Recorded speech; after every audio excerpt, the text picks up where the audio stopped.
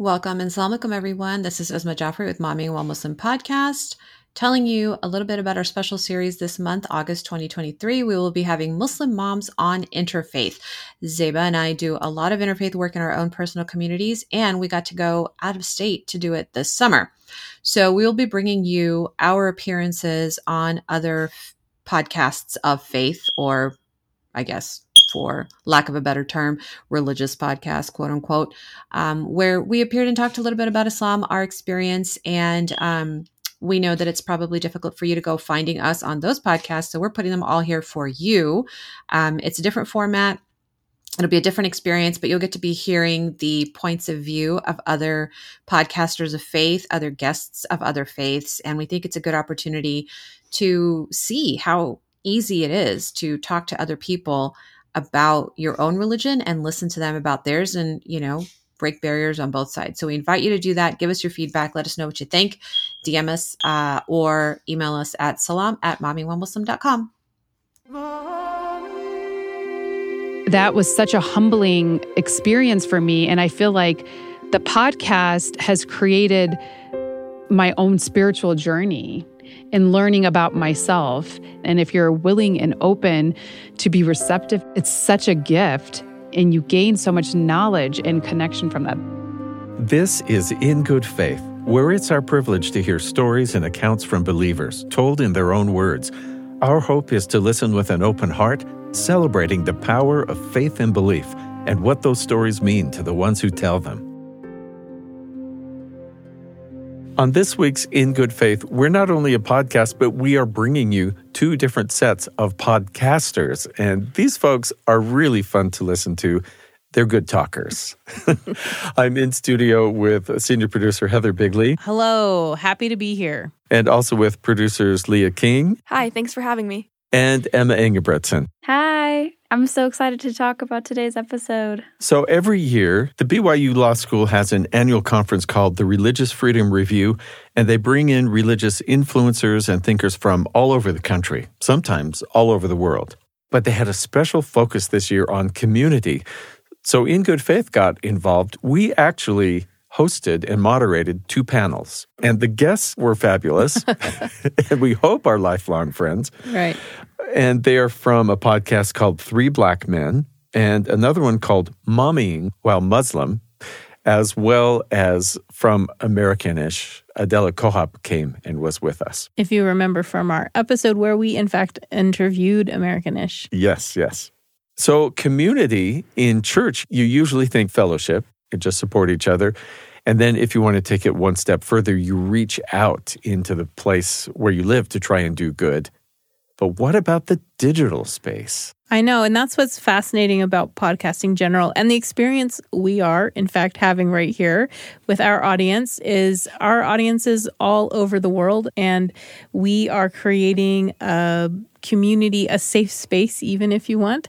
And this is why podcast communities are so important to people. They offer them a chance to both hear new ideas and also feel supported in their own ideas. I definitely agree with you, Heather. I think that the internet can be a great way for us to connect and kind of sort through things that are difficult.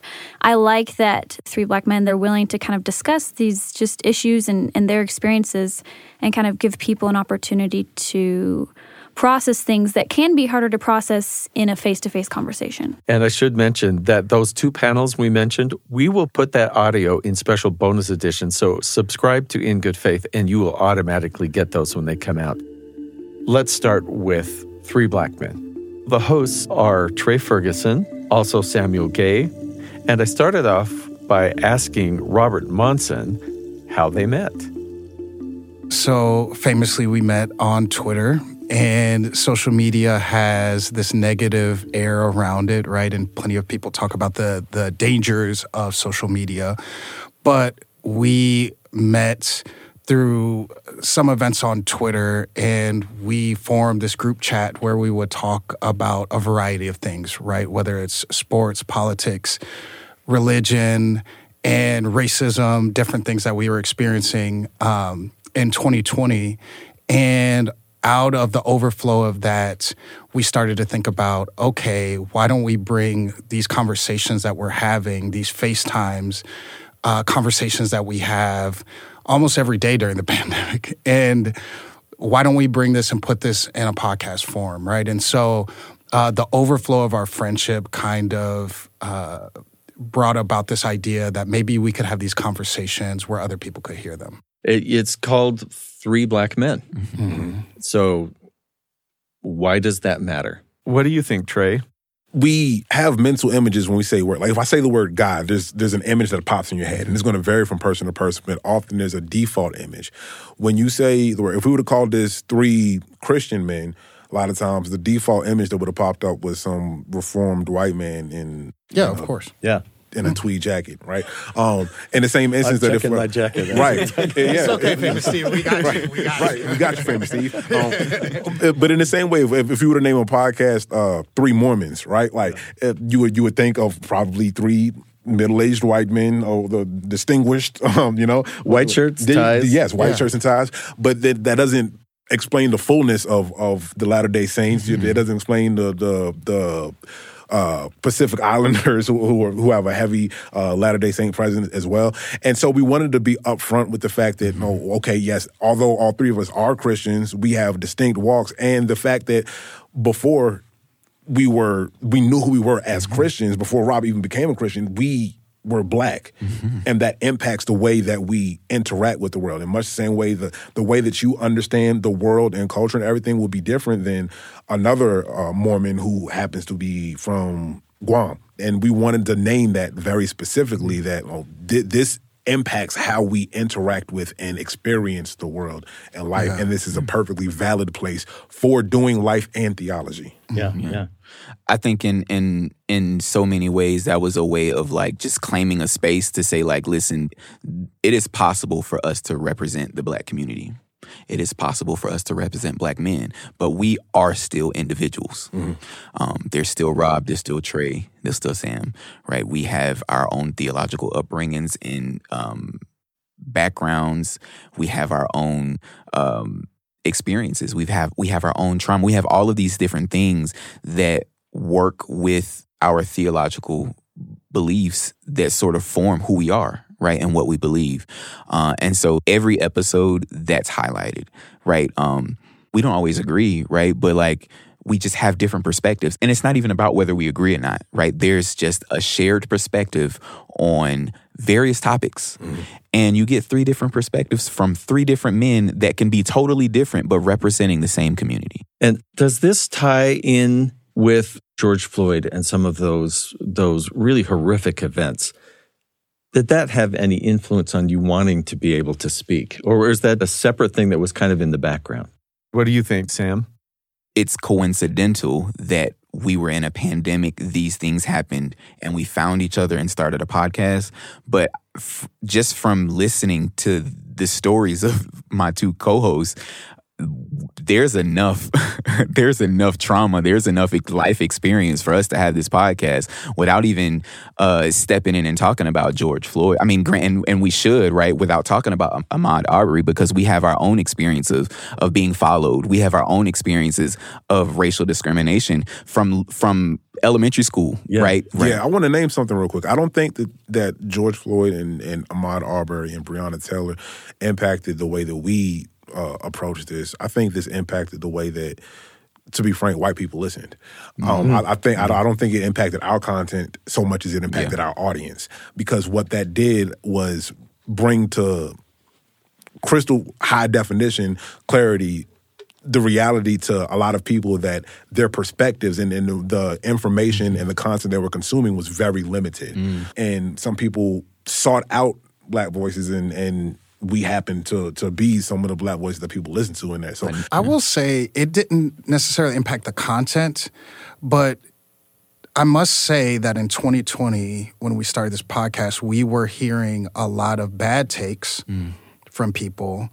There were a lot of people trying to give answers about what is impacting Black people. Bad takes made me say, I want to speak by myself for myself, right? Like I don't, in my content isn't pushing back against what you believe about Black people. I just want to speak for myself, Yes. right? And be named and be counted in that way. So the podcast is Three Black Men, and tell me the subtitle. This is interesting to me. Yeah, so the subtitle is Theology, Culture, and the World Around Us. We're multifaceted, right? We wanted to bring all of ourselves to the table. We're more than just thinkers and theologians and pastors and fathers, and we experience life just the way everybody else does. And so why not bring a perspective from three Black men who love God, right? Who try to live a life that models a labor of love in every area, whether it be from our friendships to marriages to just creating content for people, relatable content, all of those things. That it grew out of online conversations, mostly typed with thumbs at first, I'm guessing, or Twitter. I'm pretty amazed by that. Why, of all things that you could talk about, theology, why does this hit home for you? Why was that the thing you had to have? For me, theologizing, I view as like an active form of doing like constructive theology, right?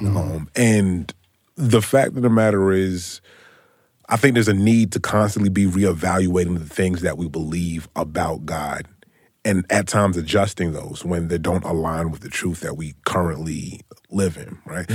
People are just now finding out about this concept and this word of deconstruction in the field of religion. And one of the reasons we want to talk about this is not necessarily because we're all about deconstruction. Can you define deconstruction? Yeah, when we talk about deconstruction, it's the process of examining all of your beliefs. What are these things that we believe? Why do we believe them?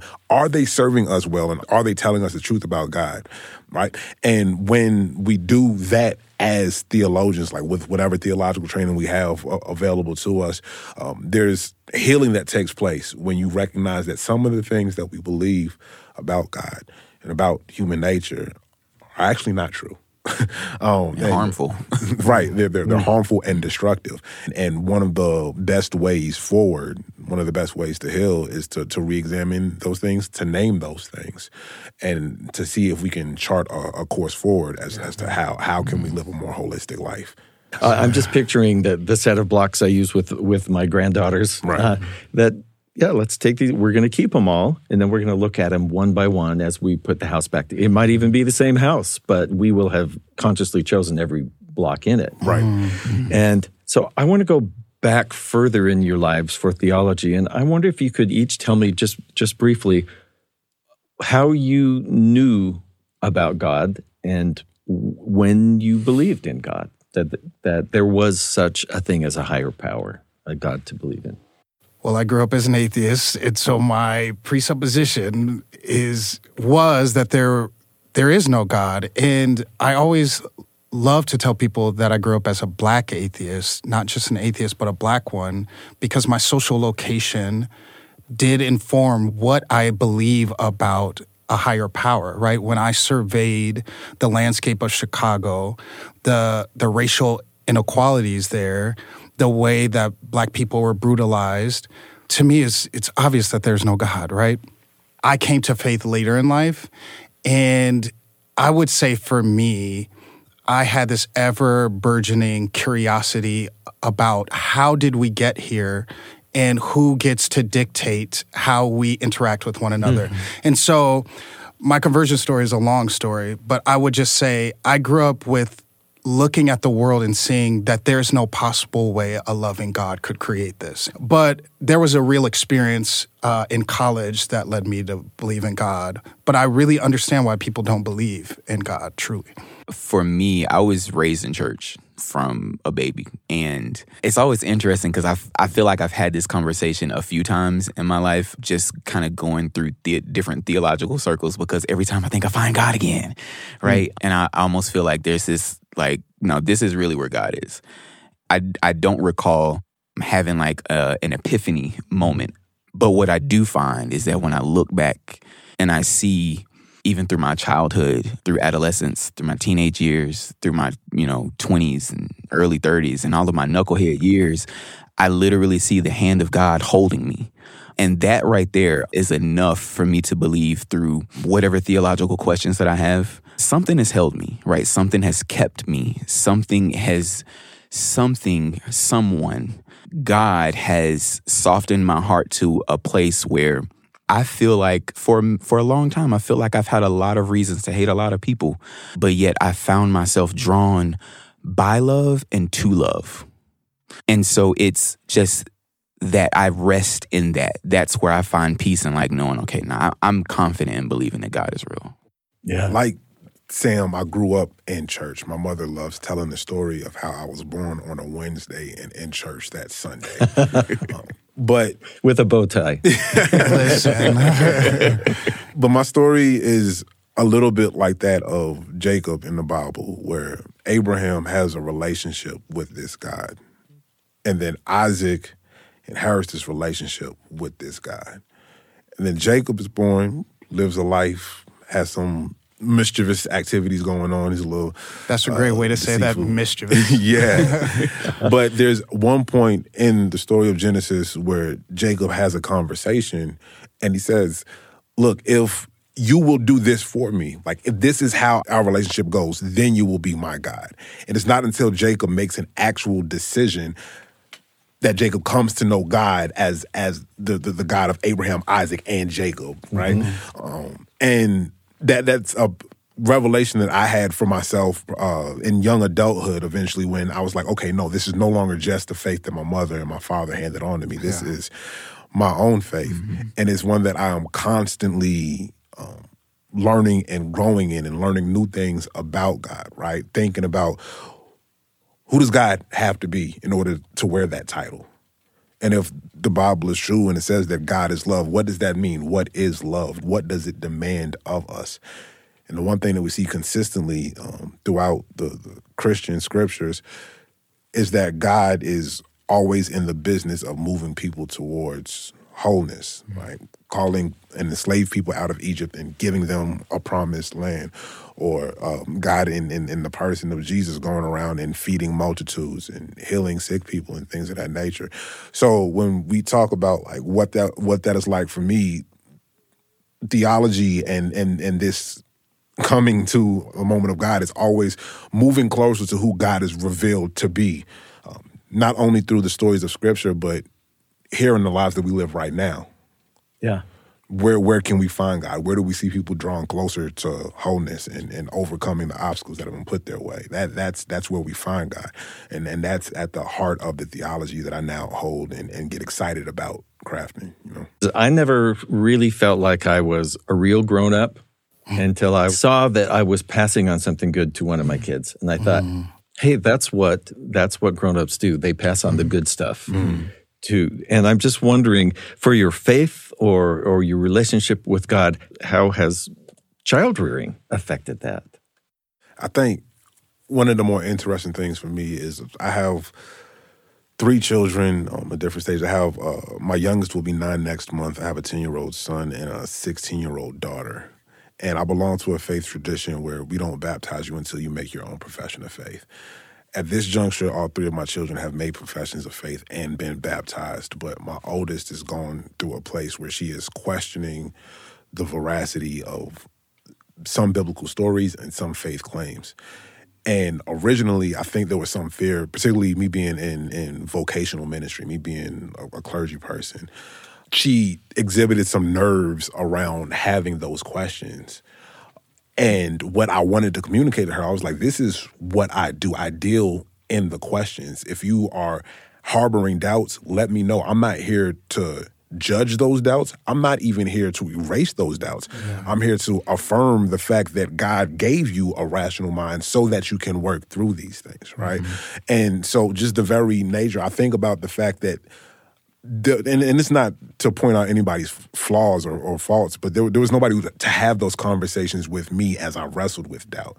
And one of the things that being a father in this space and even dealing with this podcast has let me do is it's helped me to navigate through doubt and walk other people through that process as well, and letting you know that, look, no, you don't need to feel as though you're deficient or that you're somehow doing this thing wrong because you have these questions. Yeah. Sometimes I believe God gives you those questions because as you have these questions, you begin to ask more questions, you begin to wrestle, and you begin to pursue paths that might actually help lead somebody else closer to wholeness. You know? Yeah. For me, I try to be a safety net for my kids as opposed to like a staunch disciplinarian, right? One of the things that I've learned and I appreciate is grace.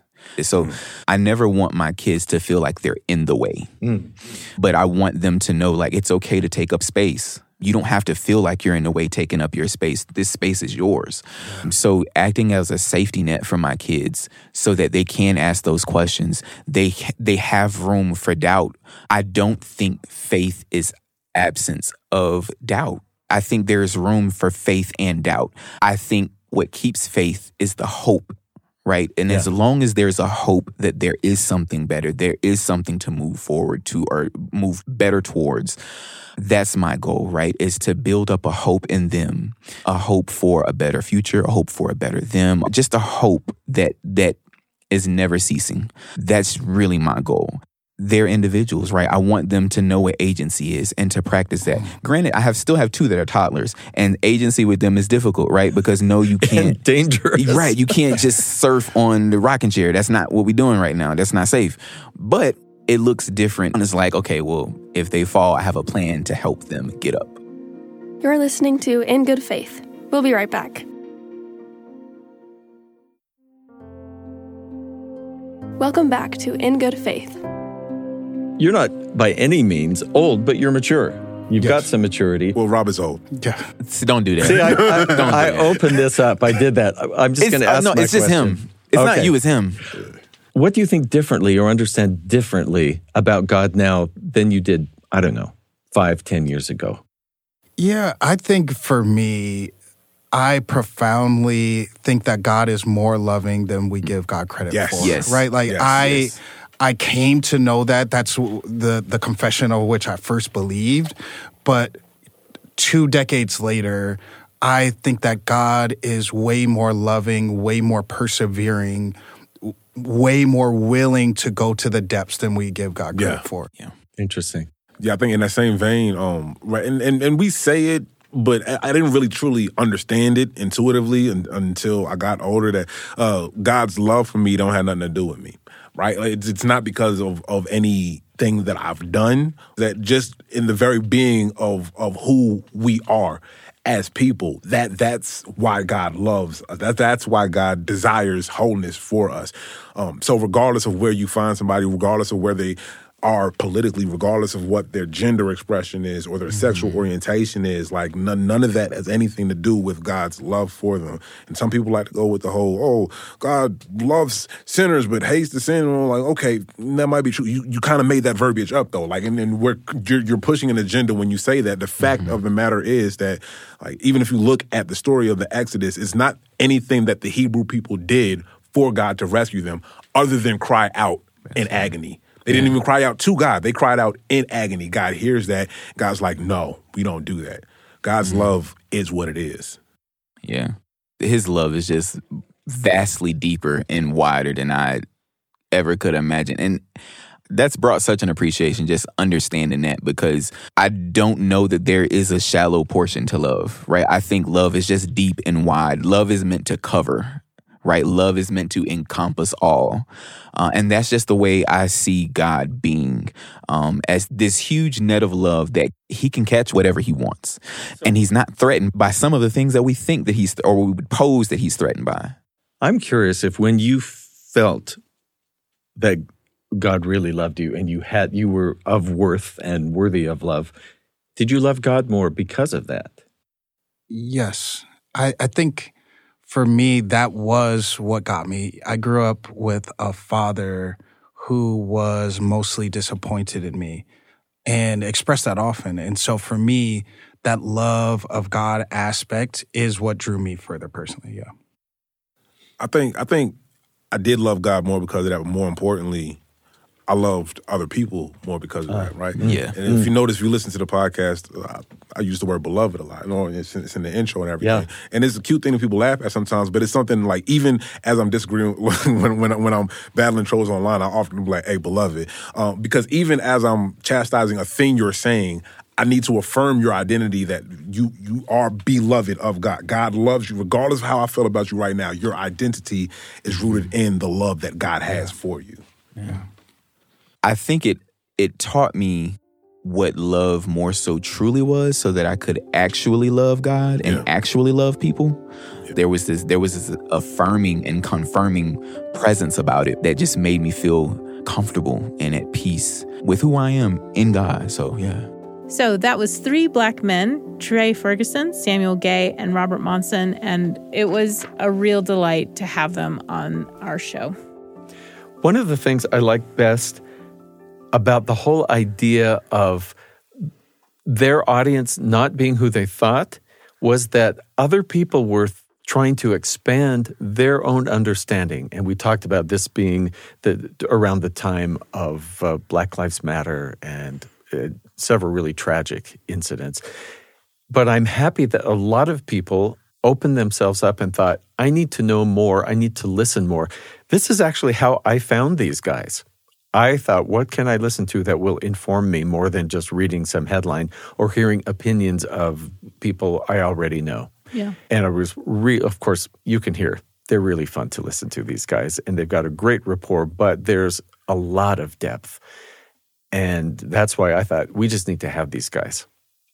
They definitely just talked about how you can kind of get comfortable in your own sort of like echo chambers or like the stories that you hear and what you're exposed to. Right. And so sort of like you said, Steve, sometimes we need to be willing to go beyond the stories or the news sources or whatever that we typically turn to. But it can be hard sometimes to get out of what's really comfortable and what we like. You know, listening to them talk about deconstruction and sort of this expansive view of God, I was reminded of how some people are saying right now is a new reformation for Christianity, right? We're again looking at what is true, what is not true, how it impacts us, what is it that we believe about God. And I really loved how Trey was setting out those questions for us. I love the way that these men ended their conversation with us on a note of God's love. I think that's a really important message that is one of the first instilled in a lot of religions, but also often one of the first that we forget. And so Trey is talking about how he's responding to trolls online and how he always responds to them as beloved, because he says he wants to first and foremost remind them who they are. You are beloved, even if we disagree. And I just think that's really powerful.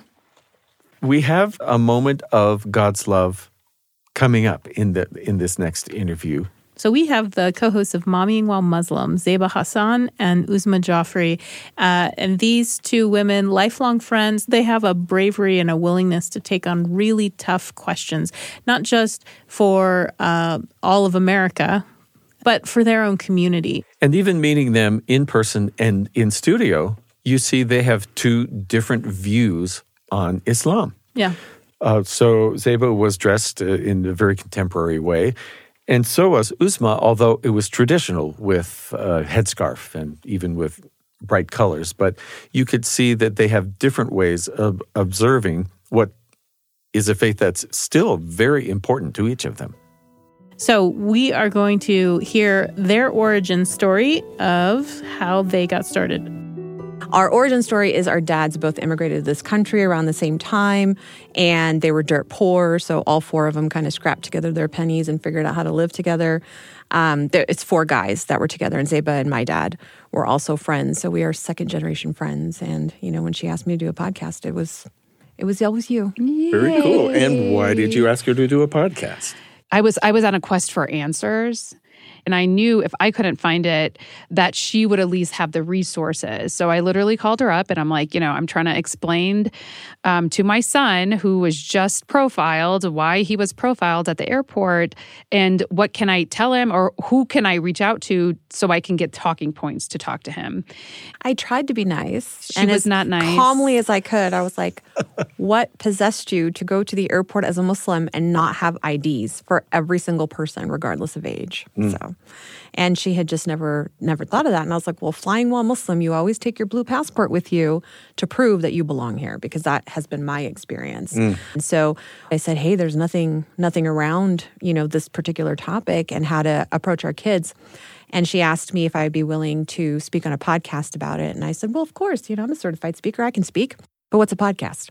I think people are a little bit shocked by our personalities, but it's all good. But I think that's usually the most surprising thing is because I'm the one who's usually off color and Zeba's not. And that's not what they expect when they see us. And they're like, wait a minute. Yes. They're like, wait a second. Like, we actually did an abortion episode. Yes. Yeah. It was very controversial, and everyone assumed I would have a certain position and that Uzma would have a certain. We had very different opinions, and we were able to have a really good conversation. And at the end of the day, like, we agreed to disagree, but we respected each other for our differing of opinions. And that's, I think, what makes our podcast. We're unexpected. We are very different people. But our core issue is that we're trying to do better for society as a whole, not just for Muslim moms, but of course that's the wheelhouse that we've been put into, and whatever we can do to help other people, that's what we're trying to do. So I wonder if I could just touch on the faith aspect just a little bit, and then delve into what you thought you were going to accomplish and what you are accomplishing. And part of that is just asking about the faith background of the home you grew up in. What were you taught? When were you taught?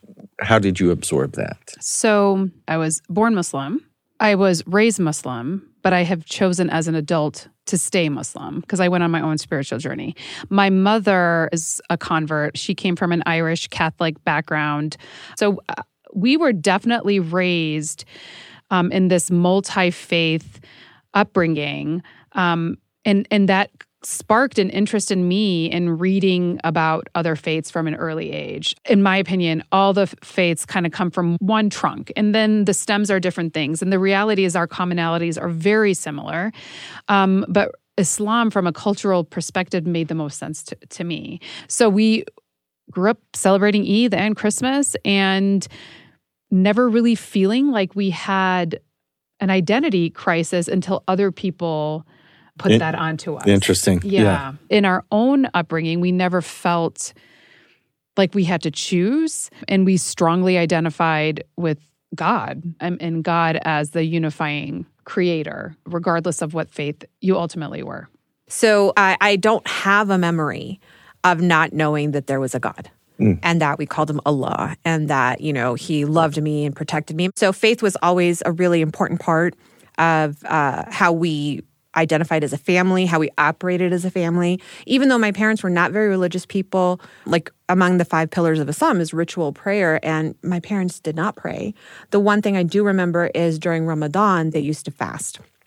And interestingly, my mom told me when she was growing up in East Pakistan and West Pakistan that she had never really fasted. It wasn't required, and women didn't go to the Eid prayer, which actually in Sharia law, you must go to those things and you must fast. And she was like, we just never were taught. We learned Islam when we came to America. And that was the things that my parents told me, that Islam isn't necessarily in America, but the people here act like they're Muslims. Like over there, we have Islam, but people don't act like Muslims.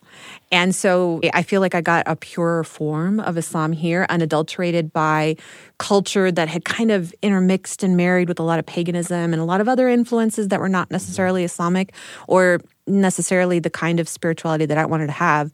But of course, like Zeba said, all of us kind of choose to either stay in our religion or choose whatever practice we're going to have. And I remember being I was 19 with insomnia, lying in bed, and I just felt something in my chest. And it was like this overwhelming sense of, I can't describe it other than the word knowing. And I just knew at that moment that this whole life is temporal, just the way God said, and that I'm going to meet him one day, and this is real, and everything I'm doing right now counts. And it was like a split second. And I just knew Islam is for me, God is there, and I'm good. Like, I get it. I was scared, overwhelmed, and I cried, but I feel like that was my coming to Islam as an adult. I find it really interesting that your children are native-born American Muslims, and just to see what gets passed on and what doesn't. You mentioned some cultural things fell by the side and to the positive. And so it seems to me like maybe you've been able to pick the most meaningful things or the most spiritually connecting aspects. 100%. I say in America, Elizabeth and I are very well traveled by the grace of God. In America is the place where we can practice our religion the way it ultimately was supposed to be practiced. And that's without this cultural nonsense that inevitably happens, and that's what takes and pushes people away. And then they think it's the religion, but you're like, when they do the research, they're like, yeah, this has nothing to do with the religion. This is the culture in which this happened. And honestly, when we go overseas, they are just like, you guys are so religious, quote unquote, and they're shocked. We're really conservative. That we came from the decadent Western. Exactly. Yes. And why are you guys so religious? And they don't necessarily say it in a positive way. Whereas I feel like any kind of religion is a guide. How I joke with my kids, nothing good's going to happen if you kind of go off the beating path, right? And it's good to go learn from your experiences, but really coming back, there's a basic core, there's a reason why for centuries, there's a core philosophy in all the religions, whether it's Hinduism, Buddhism, Jainism, Christianity, Judaism, Islam, they all fundamentally say the same things. And it's the construct of the community and society that, you practice simple things, don't make it complicated.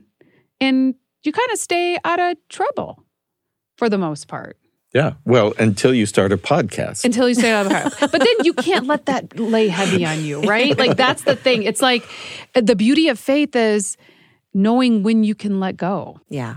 Absolutely. And that's such a blessing. So you have created this online community with a podcast, Momming While Muslim. And one of the most, I can't find the right word, disarming, surprising, sort of charming things that I heard was that you did not start off getting the audience that you hoped to speak to. Tell me about that, and then how you got a broader audience. I think it was because the evangelicals reached out to us that we have the audience we have today, because without them, we would not have had, first of all, our initial audience was evangelical men and a lot of Christian people.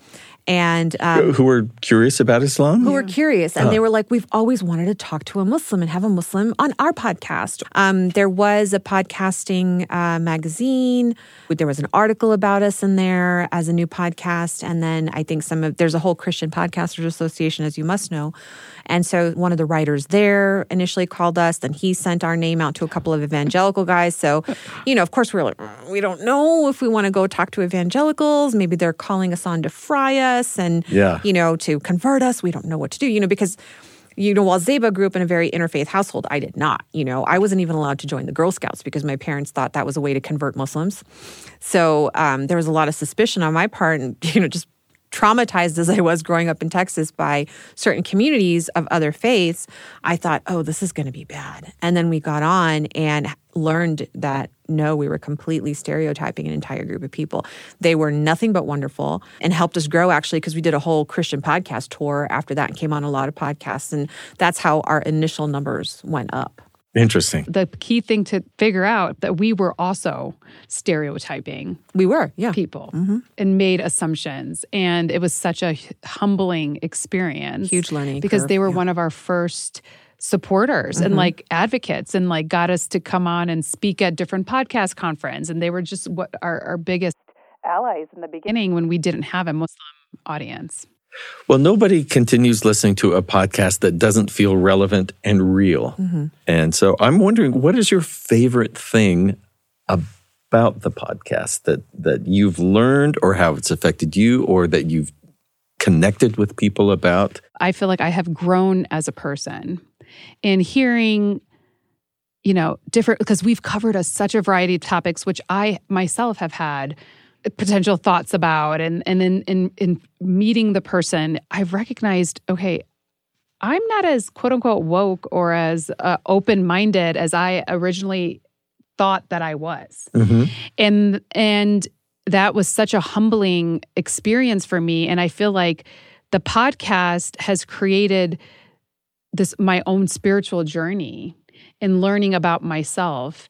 And I would even argue has made me a better mother as a result of learning from other women that are going through different things. Because it doesn't matter how many kids you have or how much quote unquote experience, everybody's experience is different. And if you're willing and open to be receptive to that, it's such a gift to be able to do that. And you gain so much knowledge and connection from that. For me, I remember the last big fight we had, we were 20. And true. We had a big we had a fight. big fight. And Zeba was like, "You're so judgmental." And this was my religious zealot period. So Yeah. I dressed way more conservatively than I am now. And just believed all these things and, wanted to be this perfect Muslim. And I was trying to make her be a perfect Muslim. And she was like, "You're so judgmental." And she was not wrong. But of course, then again, we were like 2021. 4 years later, I grew my frontal cortex. It started working and lighting up, which was fantastic. But it is through this podcast that you learn how judgmental you are. Yeah. And not only does it improve your relationships with, or potential relationships with strangers, because it's almost like this suspended belief in all of humanity, but also in your own children. Yeah. Because we take that back home, we take that to our kitchen table. And now when my kids do something ridiculous, it's like, I can be softer.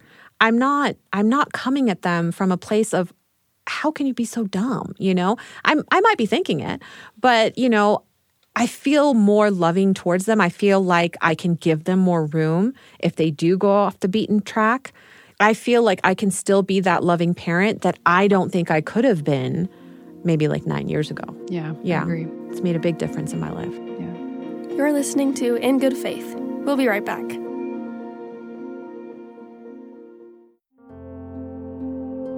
Welcome back to In Good Faith.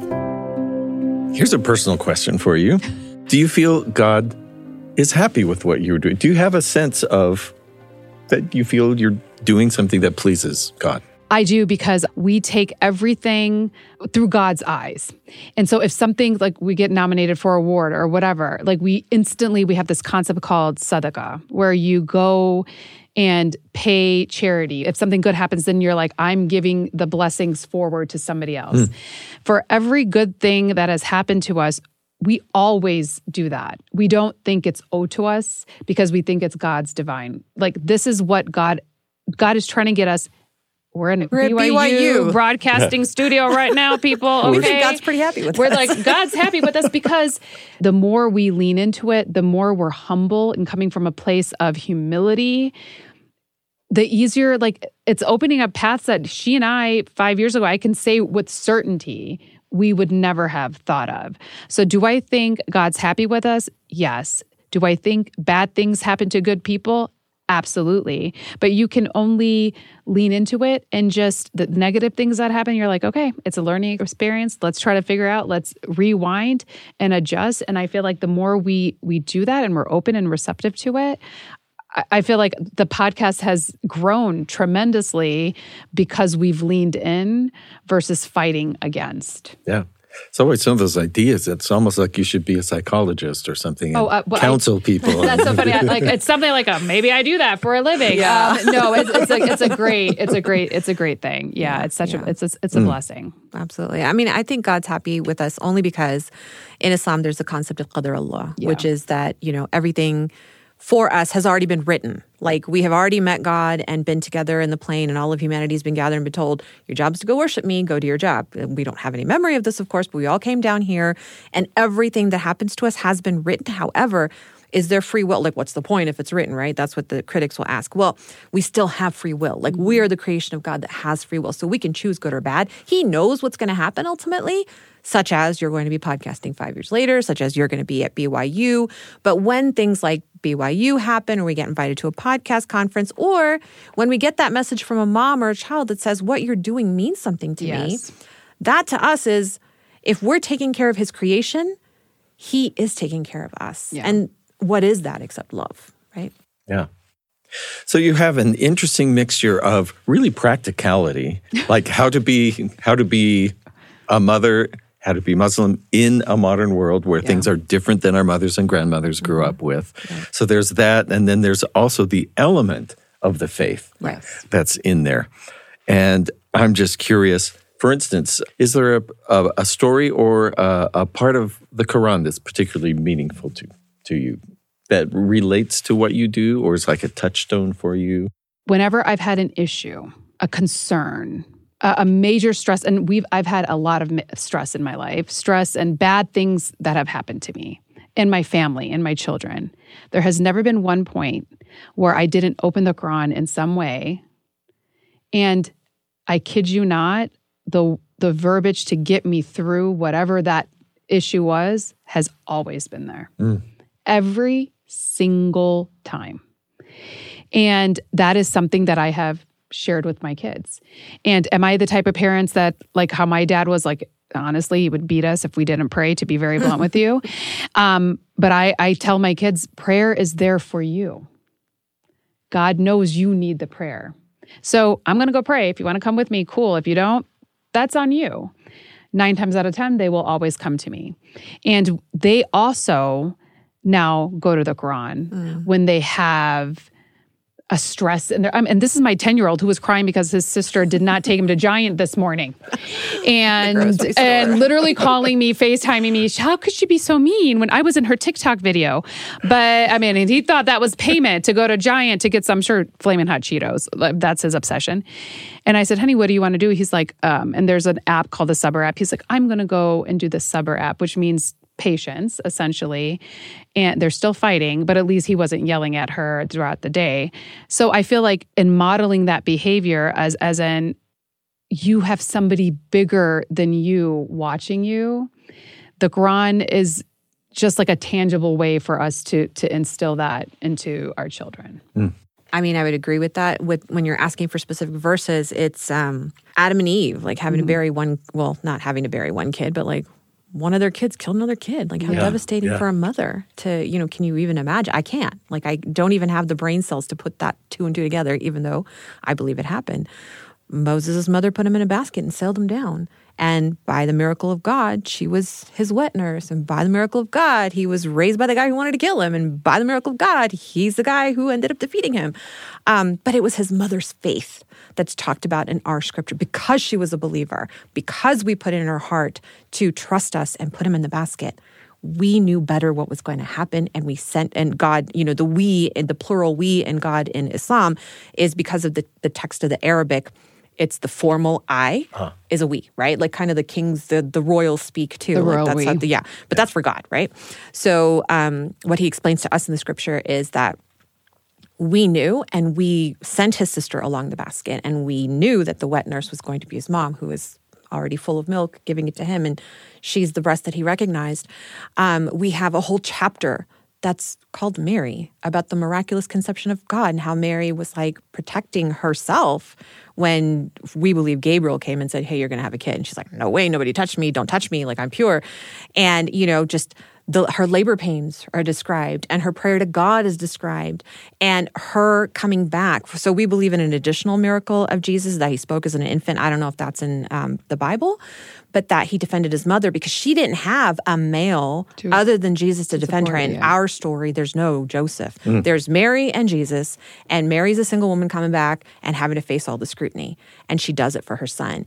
And the most powerful women in our, not in the scripture itself, but in our scholarship, like our greatest male scholars, it was their mothers, most of whom were illiterate, who were like, please, teach my son. And they would take them to the feet of the scholars and say, teach him everything. One of them would find like pieces of wood in the garbage and sharpen it and put coal on it so he would have something to write with, So it's motherhood and the sanctity of motherhood, the holiness of motherhood that I realized once I became one. And then I was like, this is why it was created. Yeah, that's beautiful. Thank you very much. This is why it's called Mommying While Muslim. Yes. Exactly. We identify ourselves unapologetically as mothers first.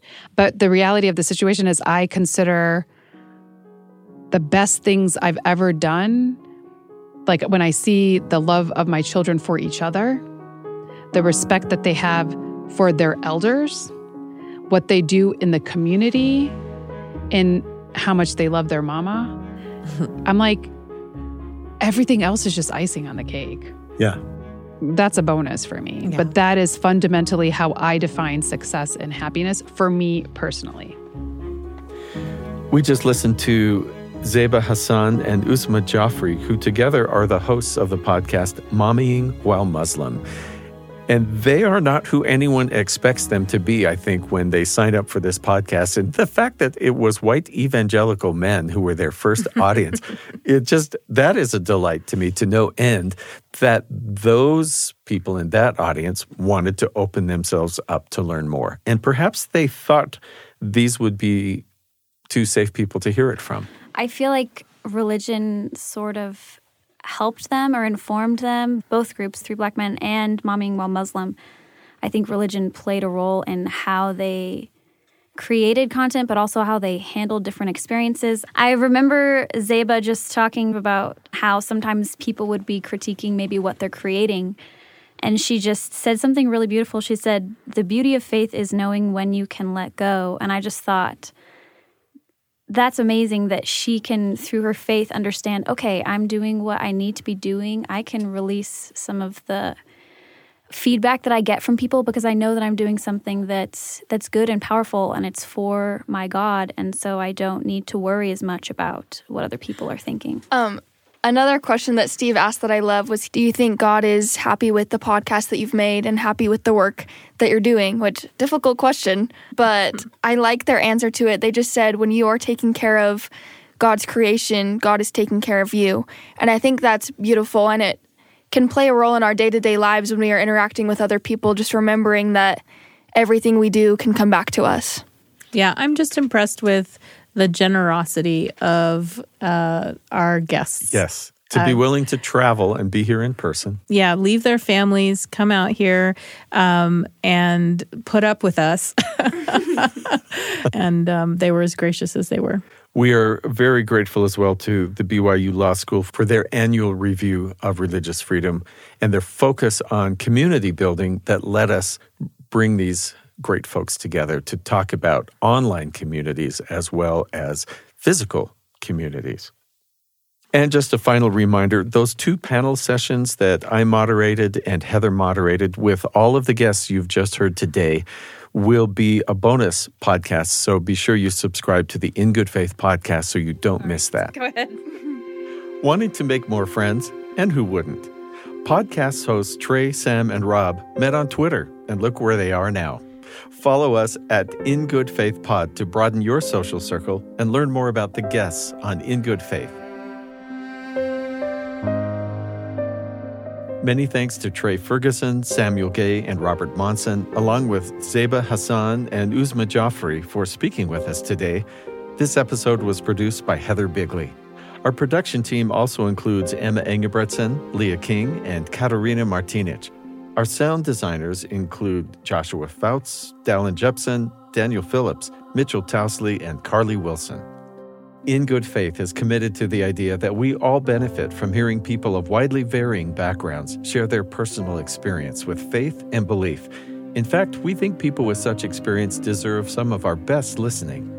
If you enjoy the show, share the episode with a friend, or be sure and leave a comment or review where you get your podcasts. Find us on Twitter at InGoodFaithPod and on Instagram and Facebook at In Good Faith Podcast. In Good Faith is a production of BYU Radio. I'm Stephen Cap Perry. I hope you'll join me again soon, right here, In Good Faith. And if you're interested in an In Good Faith t-shirt, which is for our super fans, be sure you do follow us on Instagram, again, at In Good Faith Podcast.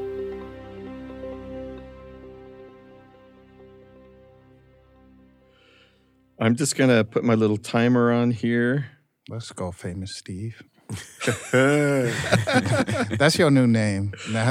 See, I got to tell my kids. They won't believe it. But don't talk to me like I'm regular. Yeah, I've got profiles on me. Right. Don't talk to me like I'm regular. Somebody today called me Famous Steve. And, it's gonna be on wax soon. From now on, you famous dad in that house. Yeah. They're not impressed. That's what not kids a are for. That's not a prerequisite at all. They can keep you humble and recognize at the same time. And you can still toot your own horn. Yeah. That's why I have a podcast. Okay. To compensate for what my kids did to me when I was raising them. Okay.